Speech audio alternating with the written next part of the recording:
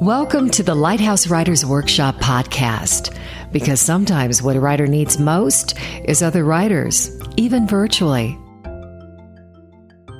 The LitFest salons aim to provide provocative, relevant discussions in a dynamic and informal way. There's food and drink and good old-fashioned audience participation. On June 12, 2012, the topic of the salon was You Should Read This, Poets on Poetry. The featured poets were David Rothman, Seth Brady Tucker, and Nikki Beer. Good evening, everybody. Good evening. How y'all doing? Hold on, okay? This is day 10? 36 of LitFest? Yes. What's that? 11? Friday says 12? Day 12 of 18. Wait, how many? 15, 16 days in LitFest. 12 days of Christmas. Yeah, well, we're almost done. It's very exciting. Thanks for coming tonight. We should get started with You Should Read This, Poets on Poetry. These guys are poets. Yeah, they're super fancy and attractive. So I'm just going to read the bios, and then I'm going to turn it over to them. I know you can't wait. And we'll just go from there. Does that sound like a good plan? Yeah. All right, first. Okay, so first I'm going to introduce Nikki Beer. Yeah. Nikki Beer is the author of The Diminishing House, which won the 2010 Colorado Book Award for Poetry. Her awards include a fellowship from the National Endowment for the Arts, not too shabby, a Ruth Lilly Fellowship from the Poetry Foundation, a scholarship and a fellowship from the Bread Loaf Writers Conference, and a Discovery the Nation Award. She's an assistant professor at the University of Colorado, Denver, and her second book of poems, The Octopus Game, will be published by Carnegie Mellon in 2014. Give it up for Nikki Beer. Does The Octopus Game, does that require 8 players? Oh, I always go for the easy joke. You have to meet Alexander. He's doing a documentary on Paul the Psychic Octopus, who guessed the World Cup. He was 8 for 8, right? 8 games. 8 for 8. How ironic. Next up is Seth Brady Tucker, right here. Yeah. His book, Mormon Boy, which is for sale, I think is Diminishing House over there. Yes, thank you. Seth Tucker's book, Mormon Boy, won the 2011 Elixir Press Editor's Poetry Prize and was published in early 2012. That was like a couple of months ago, right? That's right. Yeah, excellent. He has recently attended the Bread Loaf Writers Conference. Yeah? No, good job. Oh, he touched me. Very exciting. The Bread Loaf Writers Conference as a scholar in 2011. Did you guys see each other there? Yes. Excellent. Yeah, good. Wonderful. Small world. It has been nominated for a number of awards, including the Pushcart Prize. His poetry and fiction is forthcoming or has appeared in Connecticut Review, Antioch Review, Chautauqua, River Styx, Indiana Review, Rosebud, North American Review, Witness, Rhino, Poetry Northwest, Crab Orchard Review, among many other journals and anthologies. Seth has degrees in creative writing and literature from San Francisco State University. You get around. Northern Arizona University and Florida State University. He just got his PhD. Yeah. Do you have the fancy velvety kind of robes? No, I didn't even go. I always wondered where you get those robes. Do they send them to you when you get your PhD? I can order them. Order them? You got to pay for it? $600. 600. Prance around the house by myself in those robes. Nobody touch the curtains, okay? Don't make yourself a PhD robe. Seth is originally from Wyoming. He served as an Army 82nd Airborne paratrooper in the Persian Gulf. He's such a slacker, and was a collegiate basketball player.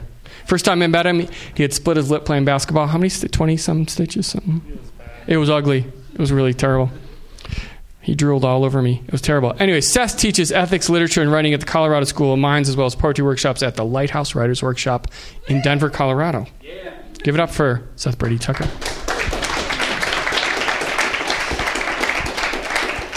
And last, but certainly not least, David J. Rothman.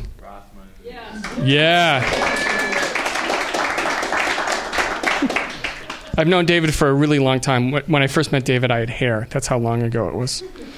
David J. Rothman holds degrees from Harvard, you get around too, the University of Utah, and New York University. He has taught at the University of Utah, New York University, this is repetitive, New York University and Western State College of Colorado, along with many secondary schools. He currently serves as director of the Poetry Concentration with an emphasis on verse craft, and the MFA in Creative Writing at Western State College of Colorado, and he also teaches writing at Lighthouse and the University of Colorado at Boulder. Rothman was the founding editor and publisher of Conundrum Press, which was recently acquired by Denver's, Samizdat Group. He has also been the president and executive director of the Robinson Jeffers Association, and he was headmaster of the Crested Butte Academy, a private secondary school from 1998 to 2004. Rothman's poems have appeared in Poetry, The Atlantic, Hudson Review, Kenyon Review, Appalachia, the Gettysburg Review, the Three Penny Review, and scores of other journals. His second book of poems, The Elephant's Chiropractor, was runner-up for the 1999 Colorado Book Award. I think he should have won. I think they threw it. It was suspicious. Jimmy Carter was on it. Did he ever come up with a report? Anyways, with Stanley Rothman and Stephen Powers, he co-authored a book on film, Hollywood's America. When did you do this?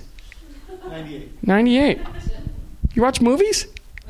Amazing. And his essays on subjects from modern poetry to restoration satire, I don't even know what that is. It sounds good, though. Film theory, ski mountaineering, and other subjects appear widely. His fourth collection of poetry, Go Big, comes out from Redhead Press in 2015. Last time I heard was 2012. Time moves slow. Jeez. Do you want me to call my cousins? I got Alfie, Dougie, and little Tony. They can... You'll go over there? I'm half Italian, in case you're wondering. Please give it up for David Rothman.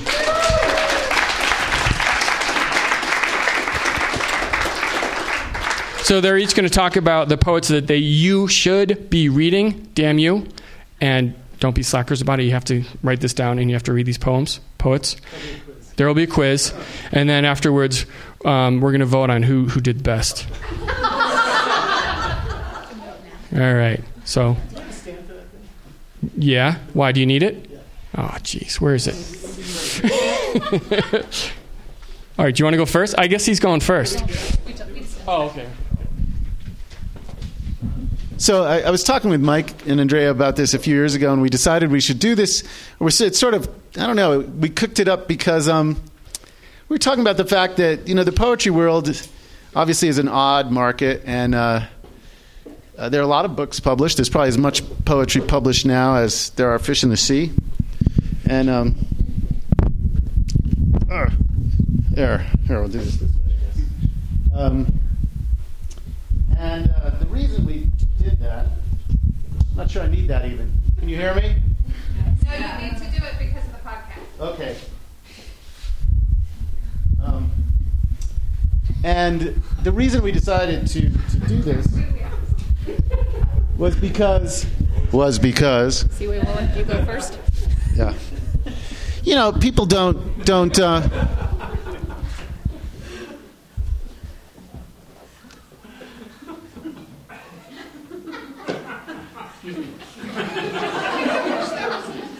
There's a mouse. There's not a lot of critical consensus out there, and there are a lot of disagreements about what poetry matters, what to read. I can't tell you how many times in my classes students come up and say, well, I really love poetry, but it's unclear to me what I should read or why.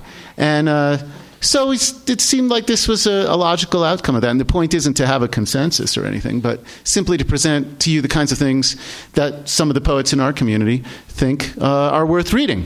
That doesn't mean they're the only things worth reading, and it doesn't mean people have to agree or convince each other. They're just things that we're excited about. That's the way I approached it. So last year I talked about, or I phoned in my essay on W.S. Merwin, who I still think is one of the 2 or 3 poets in the world who deserves the Nobel Prize who hasn't won it, the other one being Ernesto Cardenal. And what I wanted to talk about this time for 15 minutes is 15 minutes, 14, I got 13, 10, 9, 8, is a poet named B.H. Fairchild, Pete Fairchild. He's an absolutely amazing person. I guess he's about 70 now, and he really became very well known when he was about 60. He was raised in North Texas, and then in the town that he refers to as the most oxymoronically named town in America, Liberal, Kansas. And his father ran a machine lathing shop, and he has this great essay on how, for him, poetics, he has a whole poetics of the lathe. And in fact, the book that made him famous was called The Art of the Lathe. And, hold on, I have it here. And that, the art of the lathe won just about every prize except the Pulitzer. I mean, it really went through a lot of editions. It came out in, 98 from Alice James Books, I think. I'm wearing the wrong glasses.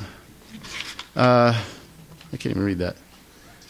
98. And it took a while to catch fire, but when it did, it has reviews here like a New York Times bestseller, and I'll spare you reading them. But, it won the Kingsley Tufts Poetry Award, the Capricorn Poetry Award, the Beatrice Holly Award.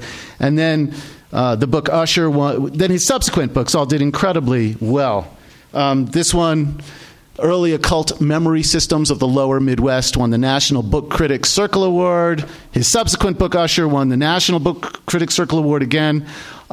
His earlier books are also quite fine. They just weren't as well known. And he also turned himself into a spectacularly good scholar. His dissertation was published, Such Holy Song, Music as Idea, Form, and Image in the Poetry of William Blake. And it's just an excellent study, very dense. And of course, most Blake scholars are schizophrenic, and he managed to avoid that somehow. But he really knows his stuff. And I think there's quite an influence, a subterranean influence of Blake upon his writing, particularly in his sense of music and of metrics. He generally writes in a kind of a loose hexameter line. So there are a couple of things about his poetry that are extraordinary. First, he's a fantastic storyteller. And his best poems, not all of his best poems, but many of his best poems, all focus around his childhood, adolescence, and very early manhood, maybe up into his early 20s, late teens especially, in growing up in Kansas and in the Texas Panhandle, the High Plains drifter, working on the oil rigs and in machine shops and hanging around being bored on a Saturday night, which is what the poem is about that I'm going to read to you. And his ability to evoke that world is so powerful and so intense that you feel as if you grew up there too when you read about it. It's really quite extraordinary. So part of it is the evocation of that place, which is really extraordinary, and that time in America. And then I'd say one of the other things he's extraordinarily good at conveying the texture of working class life in that middle American time and place. And he really knows his stuff when he talks about the gear and tackle and trim of a profession of being an oil wildcatter or working on a machine lathe or fixing a car. He really knows machines. And he conveys a sense of the grit of American life in a way that I would compare to somebody like Philip Levine, although I frankly like Fairchild's stories more. He's never written a book-length narrative. He's written sequential narratives, and he writes about many other subjects as well, and he's also, of course, quite a knowledgeable guy. As a scholar, he's turned himself into an excellent scholar and essayist. But it's those poems with titles like Beauty and Rave On, and there's a poem about Joe DiMaggio, I can't remember the name of it, it's about baseball. He loves baseball. He knows a great deal about it, that are just extraordinary. And I just want to spend some time conveying that to you because these are narrative poems. They don't excerpt very well. So I'm going to read one that is my favorite, that I think is a great American poem of the last 25 years. And it's called Rave On, from the Buddy Holly tune. And I'll just tell you a little bit about it that he generally tells before he tells the poem, and I don't think I'm really giving away a lot to tell this, and it'll make it a little bit more clear. They were so bored in Liberal, Kansas on Saturday nights sometimes in this little town that the guys discovered, that you could buy a cheap junker car in a junkyard and fix it up for $50 or $60, and then they would, without seatbelts, head out towards the end of town, get it going as fast as they could, throw the wheel 90 degrees, and roll it for fun, and see what would happen. Go in a boy and come out a man. Rave on. Get ready. There's an epigraph, wild to be wreckage forever, from James Dickey's poem, Cherry Log Road.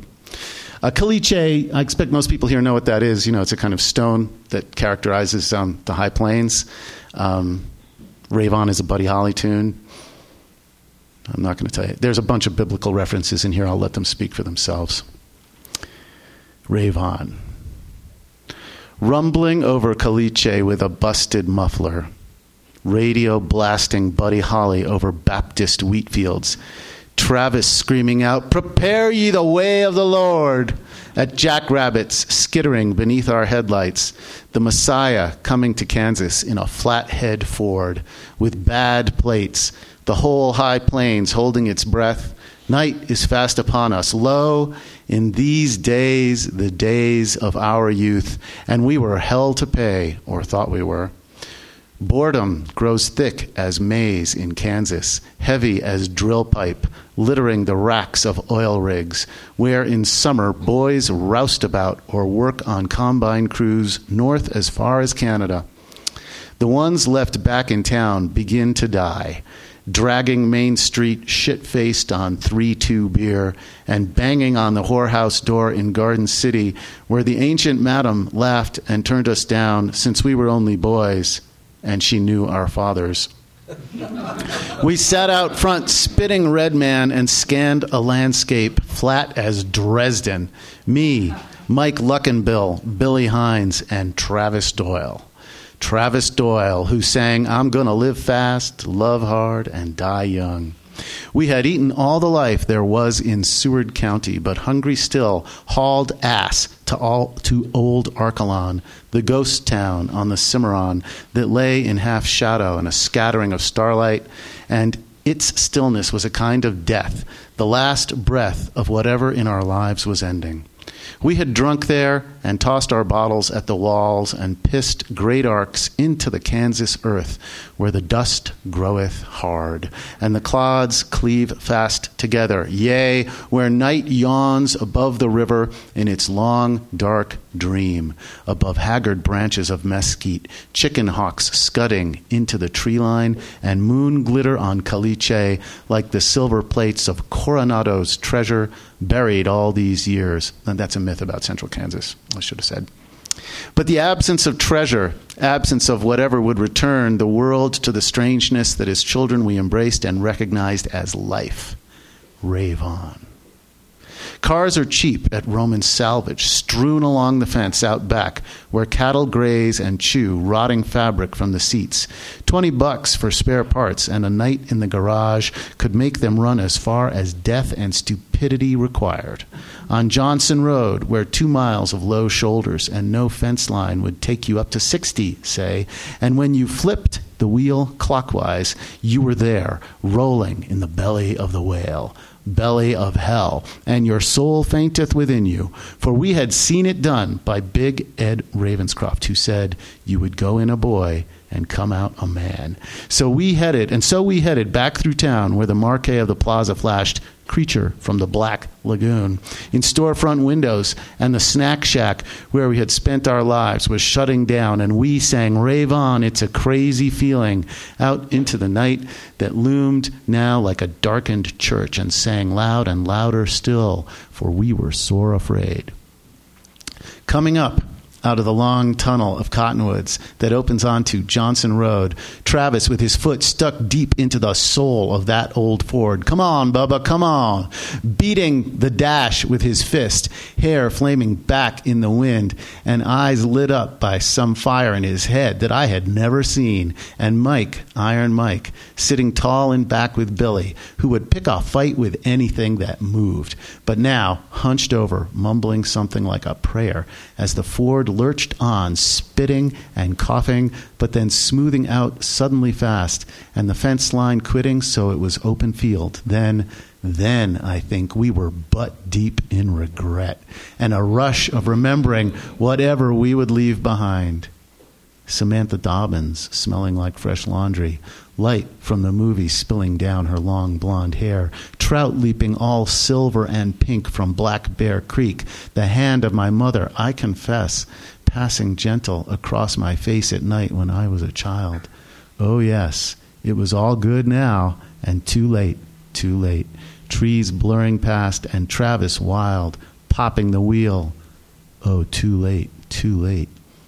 And the waters pass over us, the air thick as mud slams against our chests, though turning now, the car in its slow turning seems almost graceful, the frame in agony like some huge animal groaning, and when the wheels leave the ground, the engine cuts loose with a wail thin and ragged as a bandsaw cutting tin, and we are drowning, breathless heads jammed against our knees, and it's a thick, swirling, purple nightmare we cannot wake up from, for the world is turning too, and I hear Billy screaming, and then the whomp, sick crunch of glass and metal, whomp, again, back window popping loose and glass exploding, someone crying out, tink, tink of iron on iron overhead, and then at last it's over, and the quiet comes.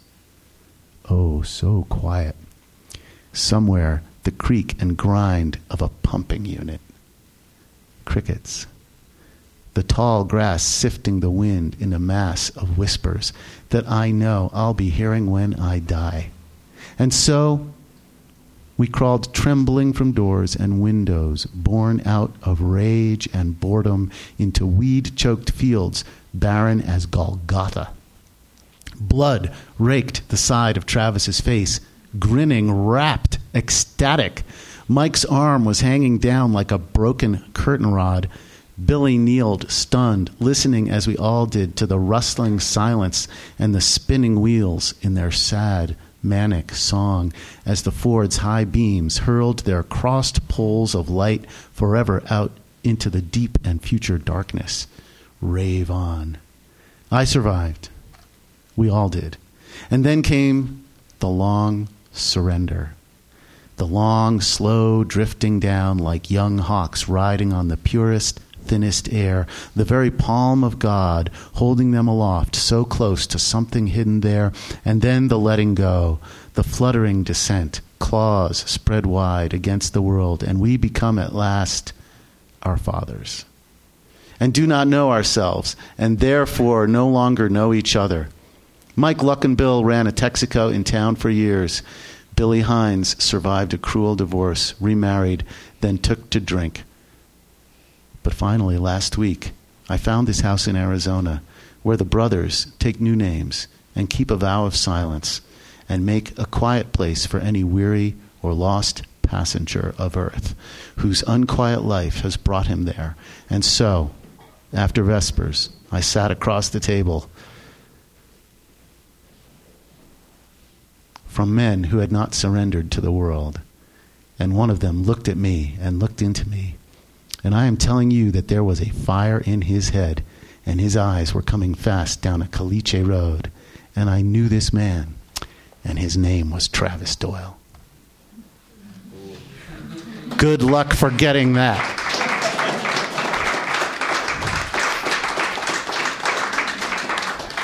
B.H. Fairchild.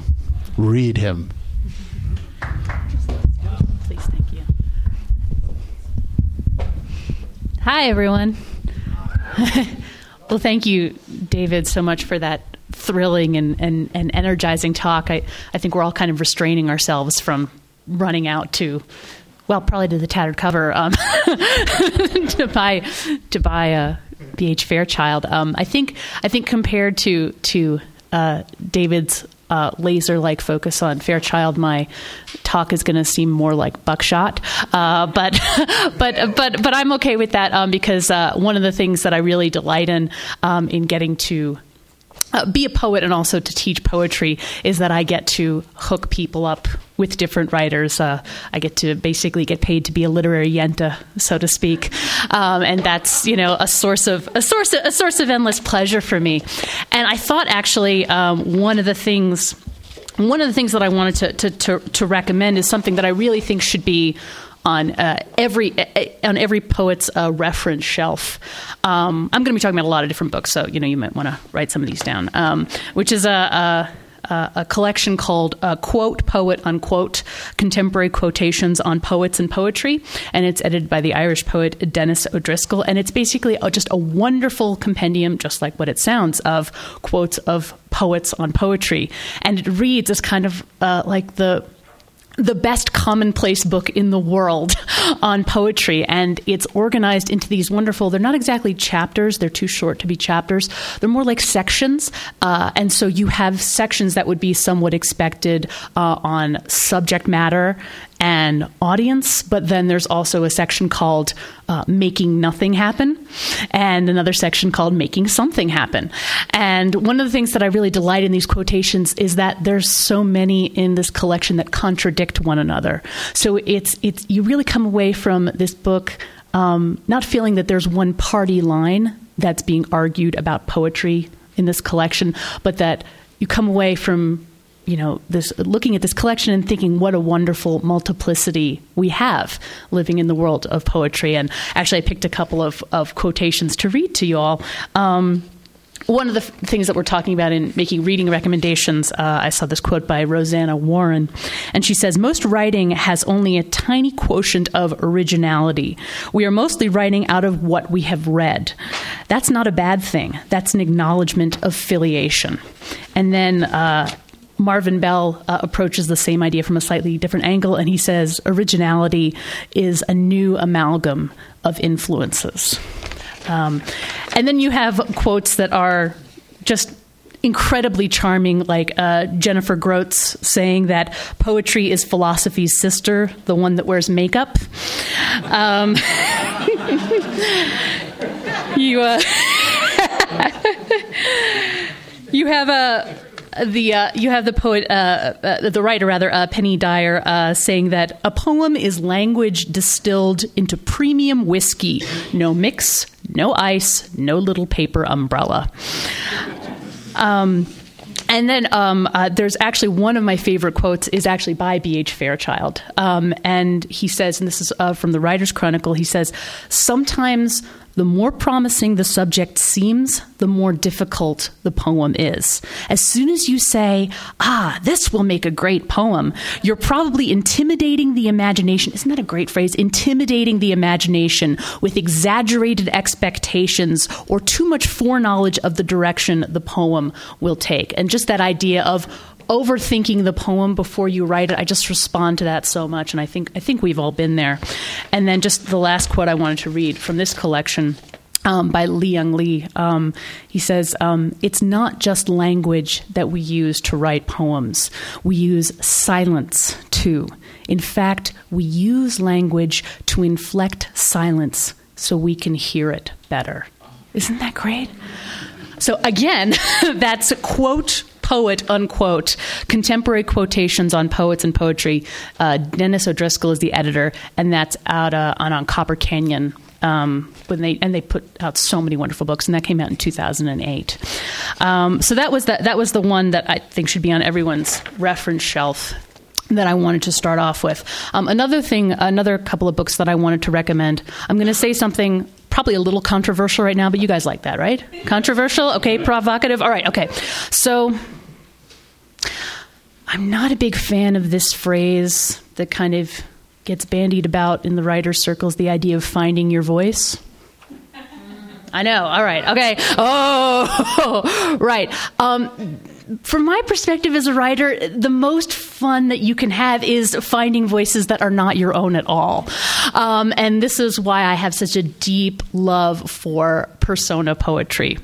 And so another one of the books that I wanted to recommend was Sandra Beasley's I Was the Jukebox. There are some terrific persona poems in there, and specifically persona poems from voices that are not human. So you have poems like The Sand Speaks, which is actually the first poem in the collection. I think it's such a terrific way to start off a poetry collection. This idea of this thing, which is actually a collection of many tiny individual things speaking as one, that's the first poem in a collection. It's so smart. The World War speaks, the Minotaur speaks, the piano speaks, the eggplant speaks, the platypus speaks, and you know, she has such a playful and inventive and imaginative yet incredibly serious approach to persona, and I think she's just such a master of her craft. And also, for you Sestina fans, she also has some terrific Sestinas in this book as well. And again, that's I Was the Jukebox by Sandra Beasley. And so on a related note, in terms of my love of persona, there's a book that I'm reading right now, which I've been waiting to come out for so long, and I think it was finally published in February, and I'm reading it right now, and it's an anthology called A Face to Meet the Faces, an anthology of contemporary persona poetry, and that's edited by Stacy Lynn Brown and Oliver de la Paz, and that's out on University of Akron Press. I'm reading it right now, and it's just fantastic, and it's organized. You can sometimes tell how good an anthology is by how it's been organized, the kind of intelligence that's being imposed upon it, and the kind of enthusiasm that's directing it. And so we have this anthology of persona poems that's organized with sections like That Was Then, Voices from Our Historical Pasts, so all historical personae. We have As It Was Written, Saints, Sinners, and Holy Figures from Sacred Texts. And then you have Happily Ever After, Fairy Tales, Creatures, and Other Imaginings. And so it's such a huge, staggering compendium of, I think, some of the best writers, best poets writing today. Jake Adam York. He's got a piece in there as well. And I think it's such a wonderful example of how flexible and how diverse persona can be, and what a marvelous tool it is in the hands of such different poets of different aesthetics and different concerns and different formal interests. So again, that anthology is A Face to Meet the Faces, and I strongly recommend you all buy multiple copies to have one in each room of the house. Another thing that I like to do, I try to do as a poet, is to read outside of my experience, and I try to read outside of my nationality whenever I can. And there's another book that I want to recommend by a Danish poet called Carsten René Nielsen. And his book is called House Inspections, and it just came out on BOA in November. And he's translated by the poet David Keplinger, who is actually Colorado-based for some time, and now he's out in D.C. If you know David's work, you know that he's a great poet of the prose poem form, and Carsten René Nielsen is also a master of the prose poem form as well. And this is actually his first translated full-length collection that's appearing in English. David actually translated something that was a kind of a selected of Nielsen's work that came out a few years ago called The World Cut Out with Crooked Scissors, which is also fantastic. And the wonderful thing about Nielsen's work, in House Inspections especially, is that in writing the prose poem form, he creates a kind of dreamlike, surreal atmosphere. And I don't mean the surrealism of just sort of random non sequiturs, but the surrealism that you find in, I'd say, the paintings of Magritte. Ceci n'est pas une pipe, the guy who's got the bowler hat but the green apple for the face, that painter. That kind of wonderful surrealism that comes from being in an environment that's hyper normal, and yet certain details start to present themselves where you suddenly realize that your environment is completely strange. And that is really one of the characteristics of Nielsen's work. So again, that's House Inspections by Carsten René Nielsen, just a terrific Danish poet. Another thing that I admire as a poet, how am I doing on time? Am I okay? Okay, great. You can do like one of these, I think they do that on TV. And some sort of hand signal, whatever one you like is fine. Another thing that I value as both a poet and a reader is inventiveness, imaginativeness, serious play. And so I wanted to recommend the poet Catherine Pierce's second book, The Girls of Peculiar. And she has some wonderful epistolary poems in there. Dear Atom Bomb, Dear Self I Might Have Been, postcards from her future self, postcards from her alternate lives. And she takes this epistolary form and manages to stretch it in so many extraordinary directions. And then you have other poems where you can just tell she just sort of seizes on these wonderful premises and explores them in the poems. And just from the titles alone, you can tell the kind of play that she's interested in. The Universe is a Madam, a short biography of the American people by city. She gets drunk and talks too much at her 20th reunion. And this wonderful poem towards the end of the book called How It Ends, 3 Cities. And it's this poetic imagining of the apocalypse in 3 different cities. And so she's this poet of big imagination that takes these wonderful, almost comic ideas, and yet by the end of the poems, she has you kind of gasping for breath with how far she's taken the idea. So again, that's Catherine Pierce and The Girls of Peculiar, and that's her second book. And you should also check out her first book, Famous Last Words, which has a lot of wonderful poems of various famous people in the last moments of their lives, like Marie Antoinette, Billy the Kid, Pancho Villa. And sort of on a related note, in terms of serious play, I wanted to recommend another anthology, which is called The Imaginary Poets. And it's edited by Alan Michael Parker, and it came out on Tupelo in 2005. And I think the best way to describe this anthology is just to read this challenge with which Parker presented the poets who were participating in this anthology. Translate a poem into English, offer a biography of the poet, then write a short essay in which the poem, the poet, and the corpus are considered, and make all of it up without once indicating that you have done so. So this is an anthology of works by poets and scholarship about poets that do not exist. So you have Aliki Barnstone writing as Eva Victoria Pereira, a Jewish Greek poet whose family survived the German invasion of Greece in World War II under false Christian identities. You have Kevin Proofer writing as the 19th century anti-imperialist Chinese poet Wen Bo.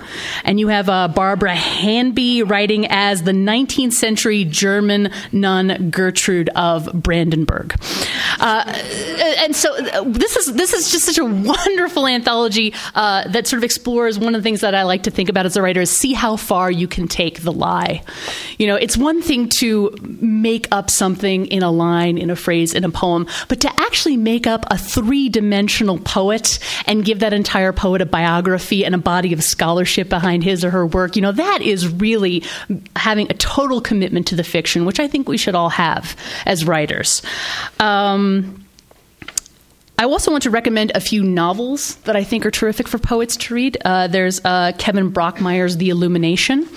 And the premise of this novel is that for reasons unexplained, one day the entire world wakes up and pain is suddenly made visible. Physical pain is suddenly made visible as a phenomenon of light coming out of the body. So essentially, if you get a paper cut, you're going to have a little stream of light radiating out of your body. If your back hurts, you're going to have a kind of glow on your lower back. And the novel explores this phenomenon through the experience of different characters. And Brockmeyer is such a beautiful, lyric writer who I think it's just a matter of time before he finally publishes his first book of poems. If you're familiar with his book, A Brief History of the Dead, which is another, lyrical approach to the apocalypse, he's really a kind of a poet's fiction writer, and I really love his work as well. Also, there's a poet, Ben Lerner, who's also published his first novel called Leaving the Atocha Station, and basically, the premise of this novel is a young writer who's on a young poet who's on a Fulbright scholarship in Spain. And one of the things I love about this novel, forgive me if I'm revealing too much, is that he really captures the self-loathing of a writer so well. The kind of intense self-consciousness and self-scrutiny and simultaneous obsession and disdain that writers can have with the literary world and literary goings-on. And there's just a point where you're reading this book and you go, yep, done that, felt that, thought that, yep. And it's not your best self that's being reflected in this book. So it's kind of it's a book that's funny partially because it exposes the times when we can be very small and very petty as writers, when we're not always our best selves. But I think there's something, there's something kind of affirming that, you look at that and you realize you see yourself in it. You see a lot of people that you know in it. So again, that's Ben Lerner's Leaving the Atocha Station. And I think just to wrap up, one of the things that I try to do as a writer, and I try to encourage other writers to do, is to cultivate your obsessions and to try to read outside of your genre and read outside of the subjects that are familiar to you. So I wanted to recommend a book by Melissa Milgram. It's a nonfiction book called Still Life: Adventures in Taxidermy, which is a nonfiction study of the world of taxidermy, the history of modern taxidermy. There's a chapter where she goes and observes the World Taxidermy Championships, and another chapter where she learns to taxidermy a squirrel herself. And I love this book because, it writes about this world of taxidermy, which, on the surface, I'm not necessarily, I think I experience a certain amount of recoil when I think of people spending a lot of time taking the bodies of animals and trying to animate them. But essentially, that's what we're doing as writers. We're taking these, we're sort of taking these separate parts, these words, which are somewhat inert when they're scattered on their own, and we're trying to essentially fashion them into something that's alive, or at least has the illusion of life. And so it's a very charming book, Still Life: Adventures in Taxidermy. And then Dr. Tatiana's Sex Advice to All Creation: The Definitive Guide to the Evolutionary Biology of Sex. And that's by the science writer Olivia Judson. And, I think as writers, we write a lot about sex, we read a lot about sex, we think a lot about sex. But what do we really know about sex outside of our own species? And this really teaches us, how fascinating the sex life of the fruit fly, the chimpanzee, the cuttlefish can be. So really, it's really just about trying to cast your net as wide as possible when it comes to your interests and your obsessions. So I think I'll close that for now, so I can turn things over to Seth. But and again, if you want to, if you didn't catch all of those names or those titles and you want to talk to me afterwards about them, please feel free. And thank you so much for listening. It's been a pleasure to share my enthusiasms with you.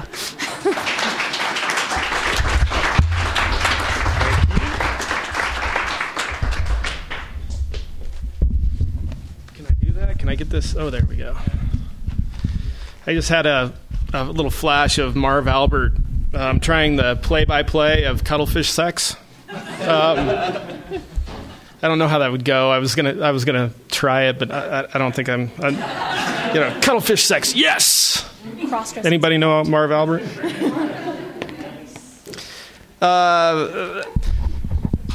What I'm going to talk about today will be a little bit. If Nikki's was like a buckshot, mine might be a little bit more like a Nerf cannon. Anybody ever have a Nerf cannon? So I'm going to talk about a couple poets that I hold dear right now, maybe break into a little bit about a couple others.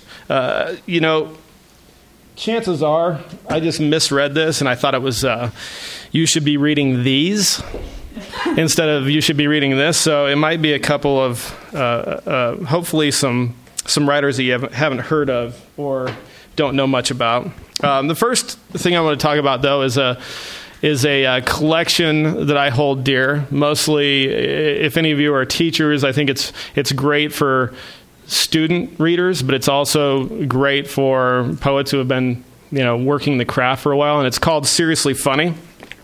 This is edited by Barbara Hamby, David Kirby, and one of the reasons that I love it is I've always thought that poetry, as well as fiction, should, if it addresses tragedy, that it should do so in a way that it's buttering the bread of comedy in some way, in the same way that comedy butters the bread of tragedy. Most of our the comedy that we really hold dear oftentimes has that really tragic nature to it. Maybe that's because we're cynical and evil at the core, but it's one of the things that I really love about poetry and about a couple of the poets that I'm going to talk about tonight. But I would highly recommend it because I was thinking about it. I had a list of, and if you want to email me, I can send you the list. But I was thinking about poets from World War II on that maybe don't get enough credit, especially those that are writing now and in the 90s, poets that might have been overlooked in some way. And a lot of them end up in this collection. And I'm not going to go through all the names, but some of them have already been mentioned.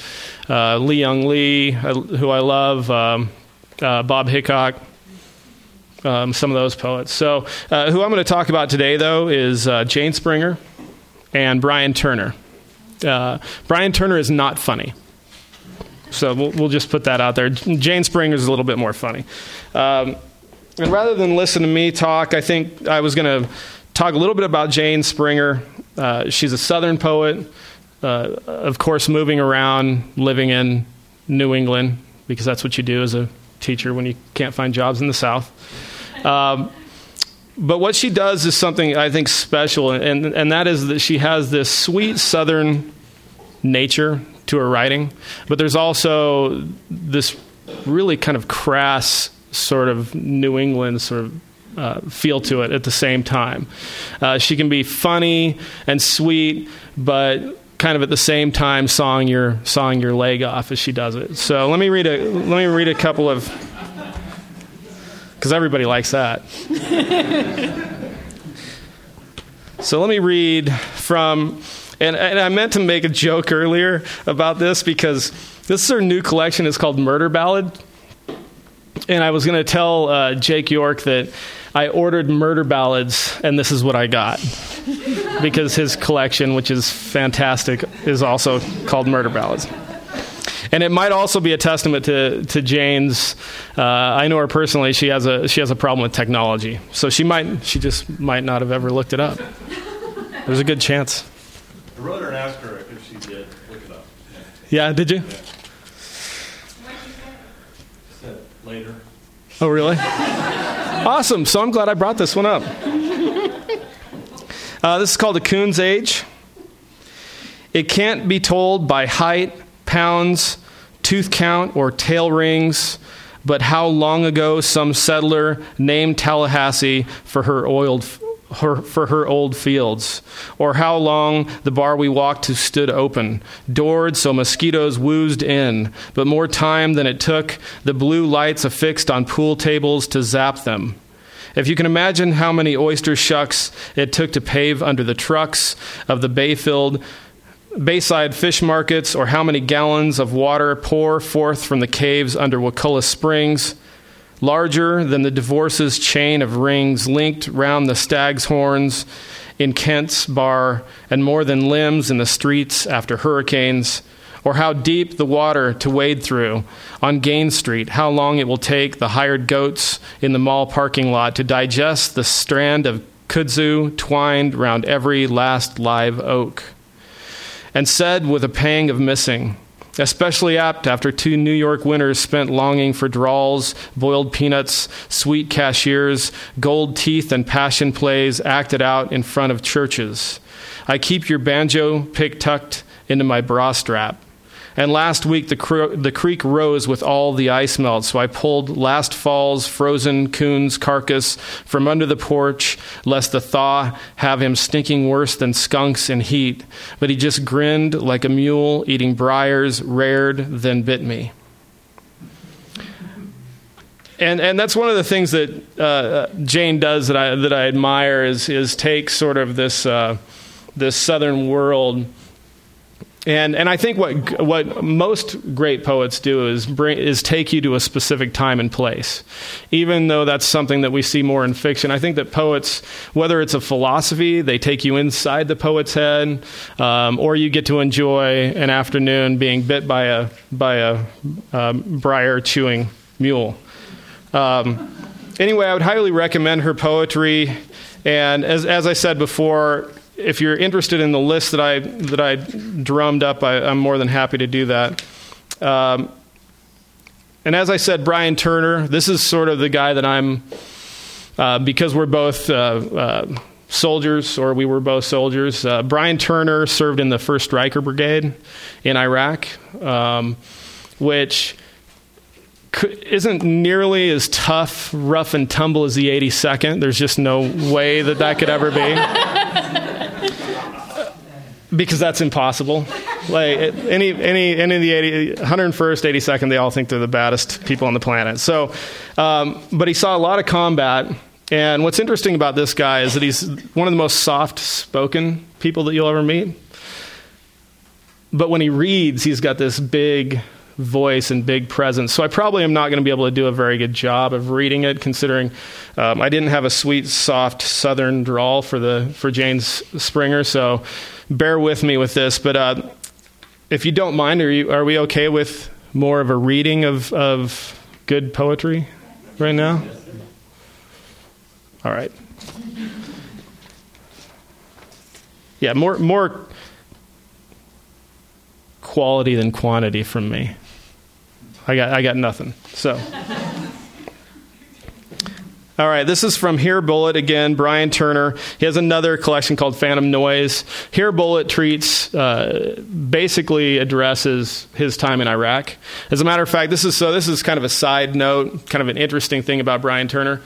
He's really the only poet that I know of who actually wrote his poetry and created a collection in combat. This isn't reflective. This is him not coming home. This is 2005. He was in the service. So it's one of those rare things. I mean, you can think about the service members, Jarrell, Dickey, some of these guys, that it was always afterwards that they talked about it. And you can think about fiction writers do the same thing. Tim O'Brien with the things they carried that came way later. So I think it's interesting that there's, and you can see this sort of visceral nature of the combat, but it's really smart. It's really intelligently layered with his experience of seeing the combatants on the other side. And so a lot of this book is about not only the soldiers he worked with, but the soldiers the soldiers on the other side. So this is called 2,000 Pounds. And this is Asher Square, Mosul. Can you guys, am I speaking into that? It begins simply with a fist, white-knuckled and tight, glossy with sweat, with 2 eyes and a rear-view mirror watching for a convoy. The radio, a soundtrack that adrenaline has pushed into silence, replacing it with a heartbeat, his thumb trembling over the button. And there's pauses through this poem. A flight of gold, that's what Safwan thinks as he lights a Miami, draws in the smoke, and waits in his taxi at the traffic circle.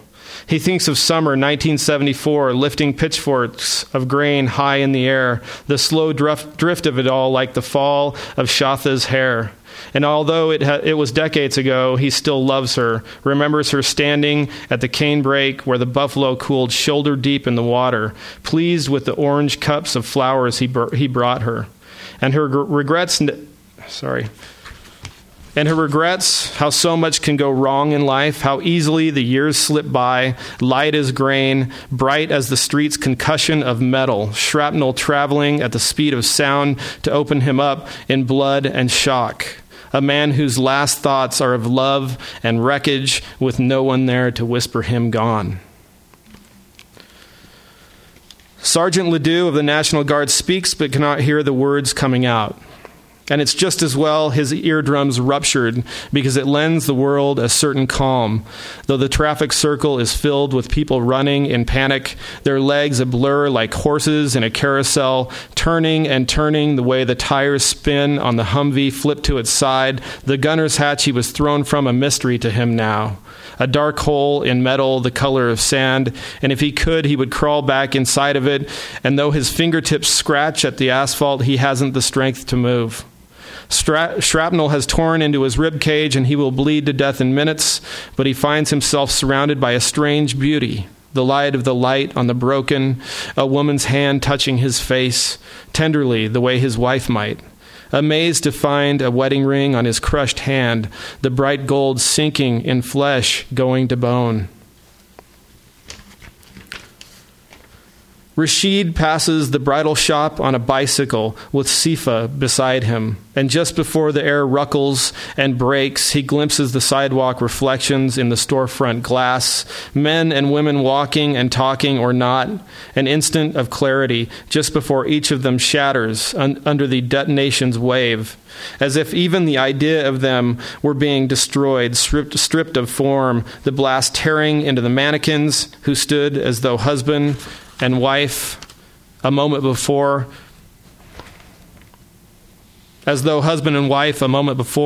who cannot touch one another, who cannot kiss, who now lie together in glass and debris, holding one another in their half-armed embrace, calling this love, if this is all there will ever be.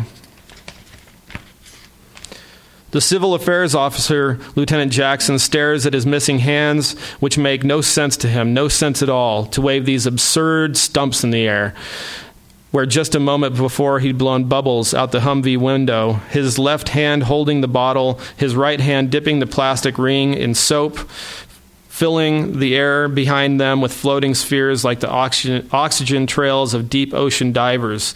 Something for the children, something beautiful, translucent globes with their iridescent skins drifting on vehicle exhaust and the breeze that might lift one day over the Zagros Mountains.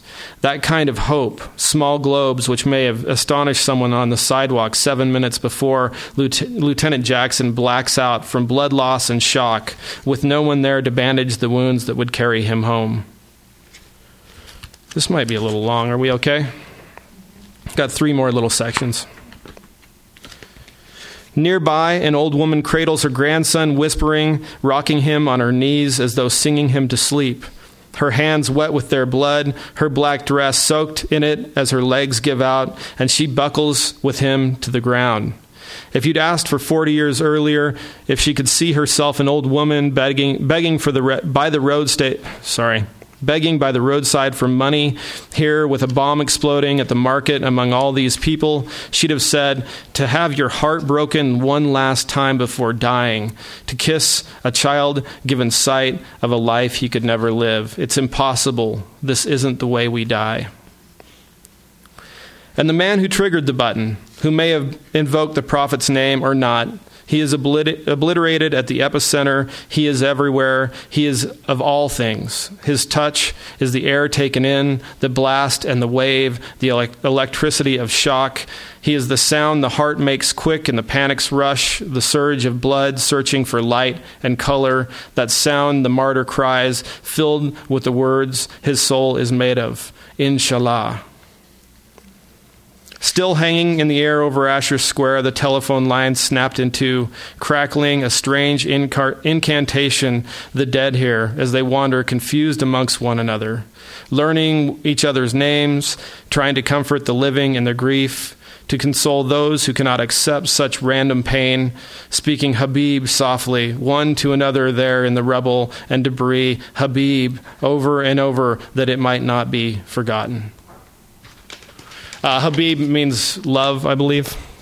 Anyway, those were 2 that I thought would be interesting for people to kind of get a grip on. Again, I will provide the rest of them if you need them, but that's all I have for you.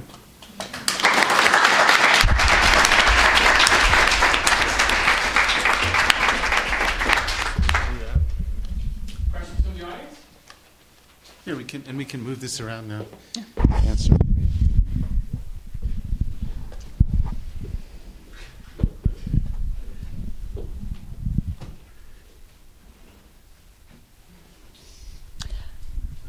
This one's for David. Can you recommend good poems in Fairchild the Cult book? Because I didn't like it as much. As much as what? Lathe. As much as the Lathe. Well, the one I read was from that book, Ray Vaughan. Ray Vaughan is from a cult. Yes. And I think Frida Pushnik is in a cult That's the shorthand for it. It's called Early Occult Memory Systems of the Lower Midwest. Very odd title, but it has to do with a childhood memory of his. So I think Ray Vaughan, and I think Frida Pushnik is in that. It might be an Usher, but I think Ray Vaughan is just wonderful, personally. But do you think is there a difference between the two books? Not much. I mean, thematically, they're not liking it. Well, chacun a son goût, but they seem to me to be part of the same project. I mean, a lot of the poems grew out of the same impulse. This was, they're poems of memory in that time and in that place. Not all of them, but many of them. I think The Art of the Lathe will probably be, at this point, remembered as his strongest book, but that's his project. And if you don't like them as well, you don't. I don't know. Well, here we can look for a second. There's Ray Vaughan, and then there's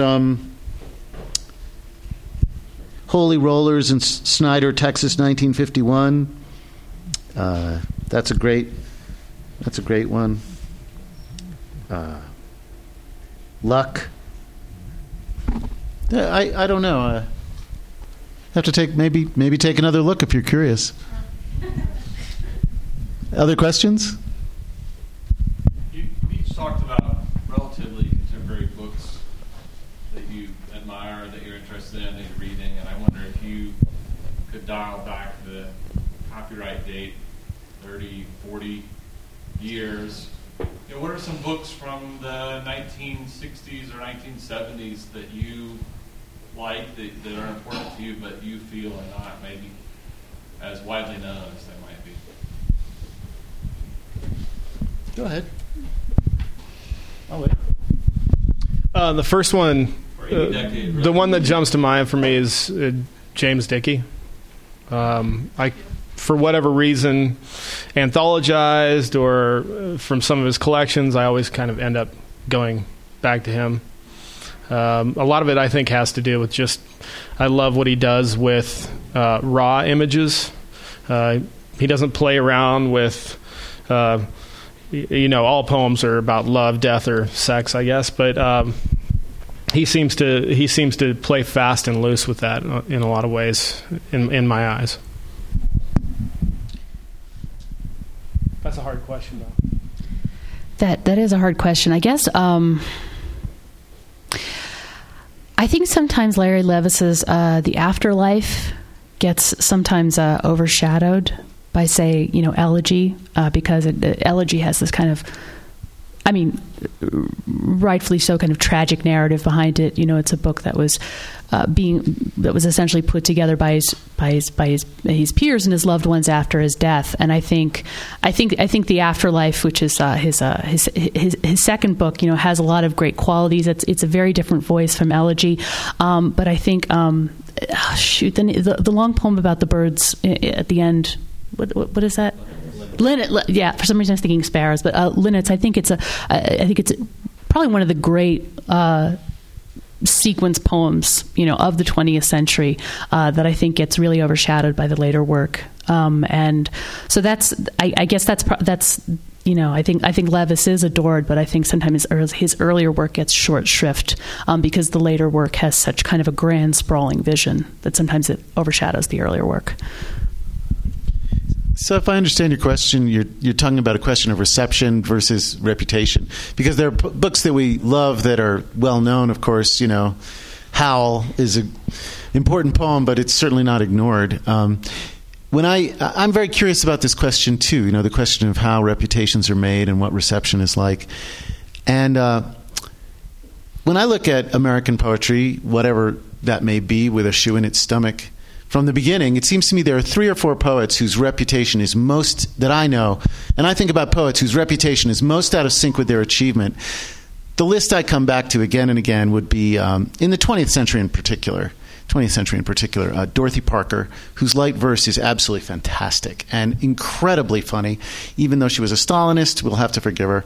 It's just, the stuff is just incredibly witty. And she really sort of turned the tradition of epigram, which had been up till then largely male, on its head, and did an incredible job. And the other one then, along with her, and both of them very anti-modernist in their technique, if not they're modern in their sensibility, but anti-modernist in their technique. And that would be Edna St. Vincent Millay, who I think is absolutely splendid. Sorry?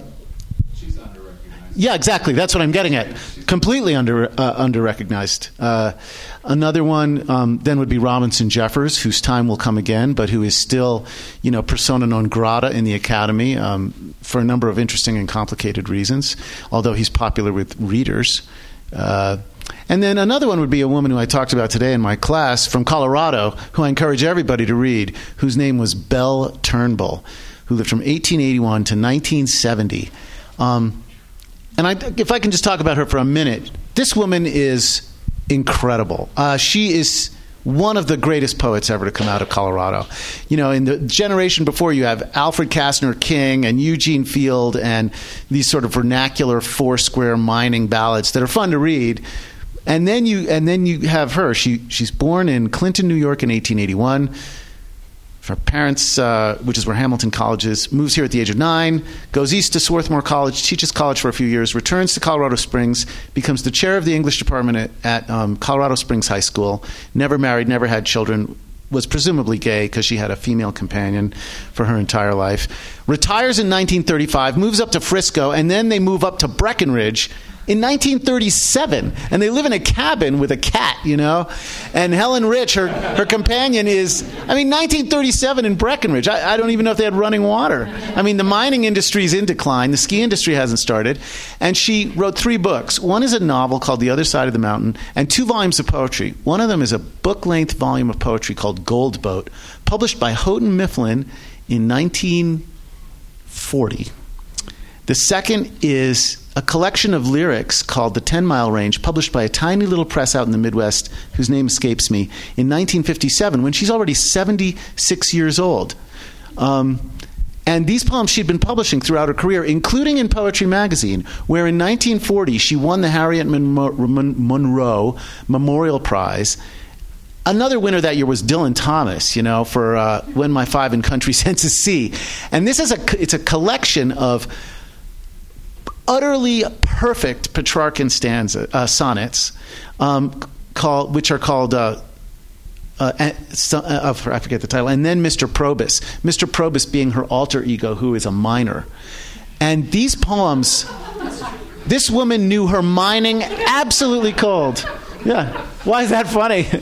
Mr. Probus, the truth. And these poems, they're out in the car. I could read one for you. They are unbelievably good. They belong in the Norton Anthology of English Literature. She's as good as she sort of seems in some ways similar to Elizabeth Bishop and what's her name? Marion Moore. Yes, I had Harriet Monroe, Marion Moore. I was going Marilyn Monroe. I went, no, that's not right. It's Marion Moore, and she's absolutely spectacular. She's completely forgotten now. Her papers are in the Denver Public Library. I've seen them, and I went down and I saw them. There were letters of admiration from James Merrill, May Sarton, Witter Binner. There was a rave review in the New York Times of the 10 Mile Range by I'm blocking on his name, William Meredith. Interestingly, all overtly gay poets who lived publicly with their lovers. So there's this element there, although she doesn't write about that subject at all. This woman's a great poet, and she's completely forgotten. And I'm writing an essay about her, obviously. I'm fascinated with her. She knew her mining. She understood money, greed, the human heart, and her use of language is incredible. That's my short list, those 4. Although there are others, of course. It's a great question. It's very interesting. Oh, no, there's a little essay because some of her work has been republished by some people up in Breckenridge, and somebody did some very good research. That's where I get a number of those facts from. I can't remember the name of the guy who did it. It's 100 pages of poetry, and you read it and it just blows your head off. She's spectacular. Really great. Weren't you Elizabeth? Who do y'all think is overrated? That's a dangerous question. I know. I had to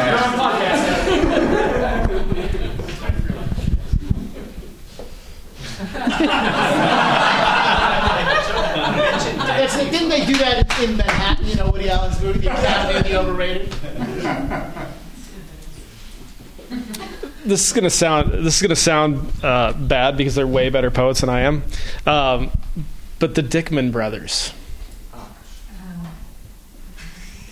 If you don't, Michael and Matthew Dickman, I think they're really talented, both in their own way. But I just would say their talent for the volume of adoration that is happening for them right now is out of whack. There's a lot of better poets out there, I think, and that's kind of picking on two young poets, and I shouldn't do that because they've had so much success so early. But I almost think that I hope that they keep it up, but I almost feel like they might not be able to, given the adoration. They saw pre-crime in the movie Minority Report. Right. Two of the pre-crime people in the whole thing. They played these people, so they've already seen the future. That's true. There is no stopping them now. They know it. It's true. Look it up on IMDb. Yeah. These two poets were those. Yeah, they were. Yes. So they know what happens. As a matter of fact, there might be stormtroopers outside right now for me talking smack about them. It's already coming.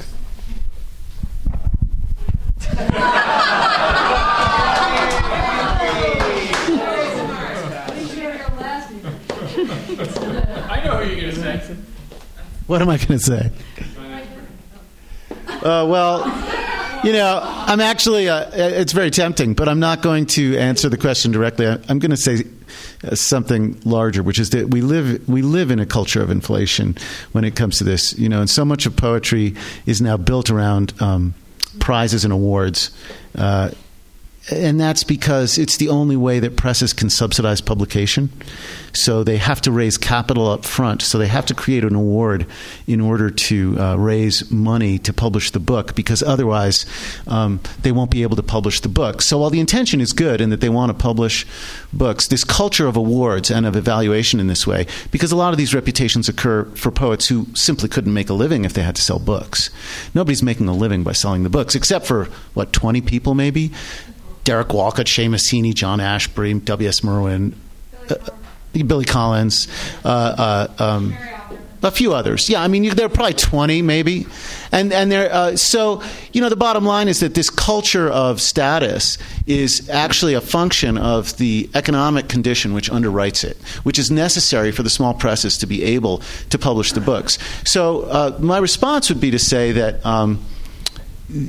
what we should perhaps think about is that culture. And it's a different kind of a question, because the question of who's undervalued is to suggest, again, we're talking about poets who aren't alive so much, at least I was, and the only thing I'm saying is not give them a prize, but go read them, because they're great. Because if you go through college, you're unlikely to get, or grad school for that matter, you're not likely to get as much exposure to these poets as you might, and they deserve that attention because they're so good.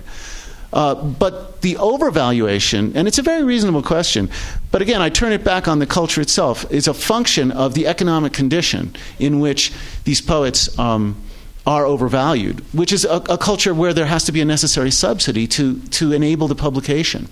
So I would say what we need to do is examine the means of production.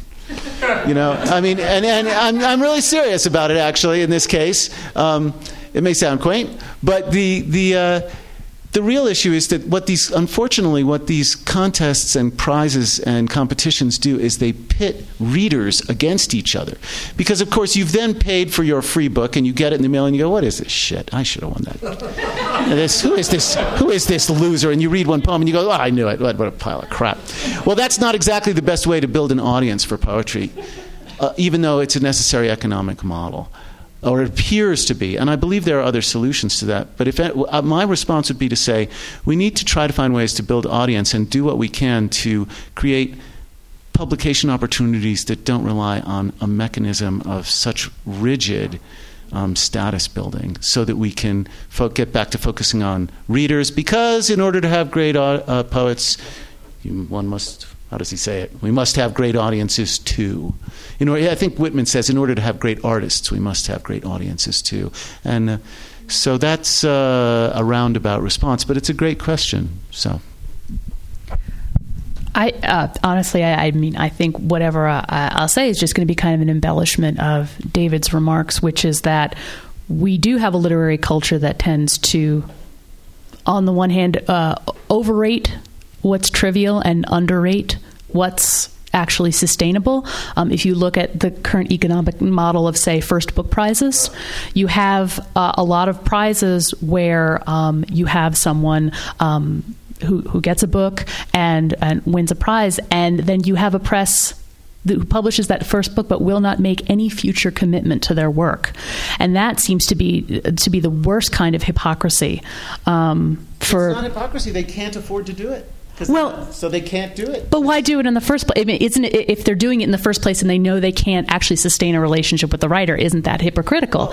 Isn't it saying to the audience, here's a great author you should read, we're never going to publish anything by this person again? I think it's disrespectful of the contract that a publisher has with an audience, which is that we're going to present good work to you and sustain good work.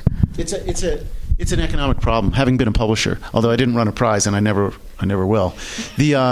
The issue there is that they would literally wind up in debtor's prison because they simply can't afford to do it, and that's the problem. I think that by and large that's true, like probably 60-70% of the cases that's true, but there's a good 30% of the cases where I think that's not true. If you look at a press like Alice James has a lot of prizes, and they often don't make multiple book commitments, but they're clearly capable of publishing subsequent titles. And that's just one example. But the thing I want to say to you, David, is that it's one thing to say that this economic model is making a hole in the discipline of reading and making a hole in the community of readers. But on the other hand, the original question asked you for a judgment. And this has typically been the counterweight to the publishing industry: book reviewing, criticism, scholarship, those sorts of things. And so I feel like in some ways, if we're in a situation where I think a good question, if a delicate question is asked, and the answer is the publishing model is killing publishing in some way, maybe it's already lost. I mean, maybe the response suggests that it really is.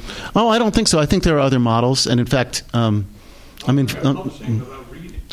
I think there are other models that promote reading, and I think there is a lot of reading going on. It's just that particular model it's a kind of a desperation tactic. Often, I consult with a number of presses, and you're absolutely right. There are some, obviously, there are other models for subsidizing poetry, and some poetry does make money. FSG, I think, is doing okay, and there are others.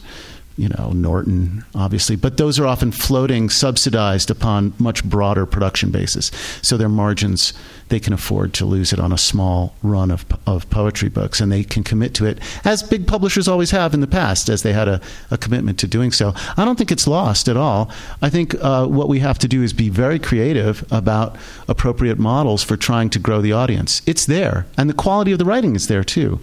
I guess what I'm simply getting at is that we have to be conscious and try to think about models for promoting the production and reading and teaching and criticism of good poetry that perhaps come up with alternatives. And I'm involved in some of those, but I don't want to take up too much time talking about them. There are other ways to do it. Second point, I completely agree with you about the importance of good book reviews. We can't have book reviews where everyone is tiptoeing around. You don't want to be gratuitously cruel like Tracy and what's his name, who reviews for Logan, who's famous for this, of course. Although he makes good points, but he's gratuitously nasty in order to just score points. But we do need tough-minded, thoughtful, nuanced, intelligent reviews. And I'd say if anybody wants to get involved in the poetry world, and I tell this to all my students as well, you want to get involved, you want to participate and be part of the conversation, write good book reviews, in addition to your own poems, and publish them. to further the conversation. Could not possibly agree more. So that we develop a culture that's one way to develop a culture of evaluation that isn't simply based on prizes, where you actually have reading and criticism and conversation going on, and we have to hold that up as much as we can. And I'd be glad to talk about other models for small press work, but that's another conversation. Here you go. David, your response just made me actually think of, I think, an answer that I can live with to your question. You say, who are the overrated poets? And I could take people down. It's not. But. No, I think another way of thinking of this is something I said before about reading outside of your experience and reading outside of your nationality.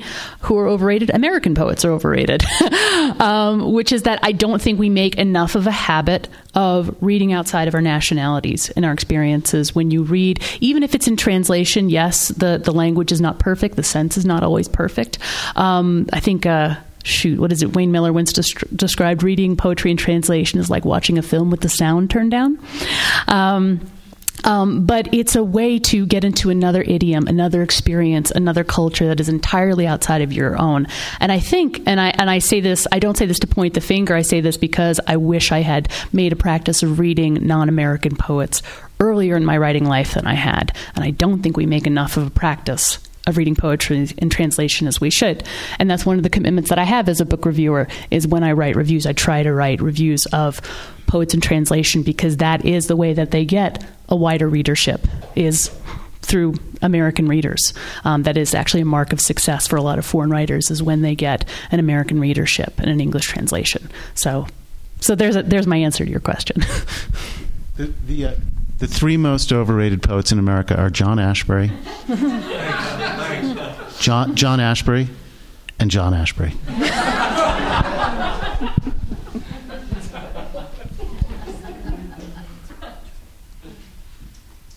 have 3 questions about that. Why, and why? See, this is the danger of this.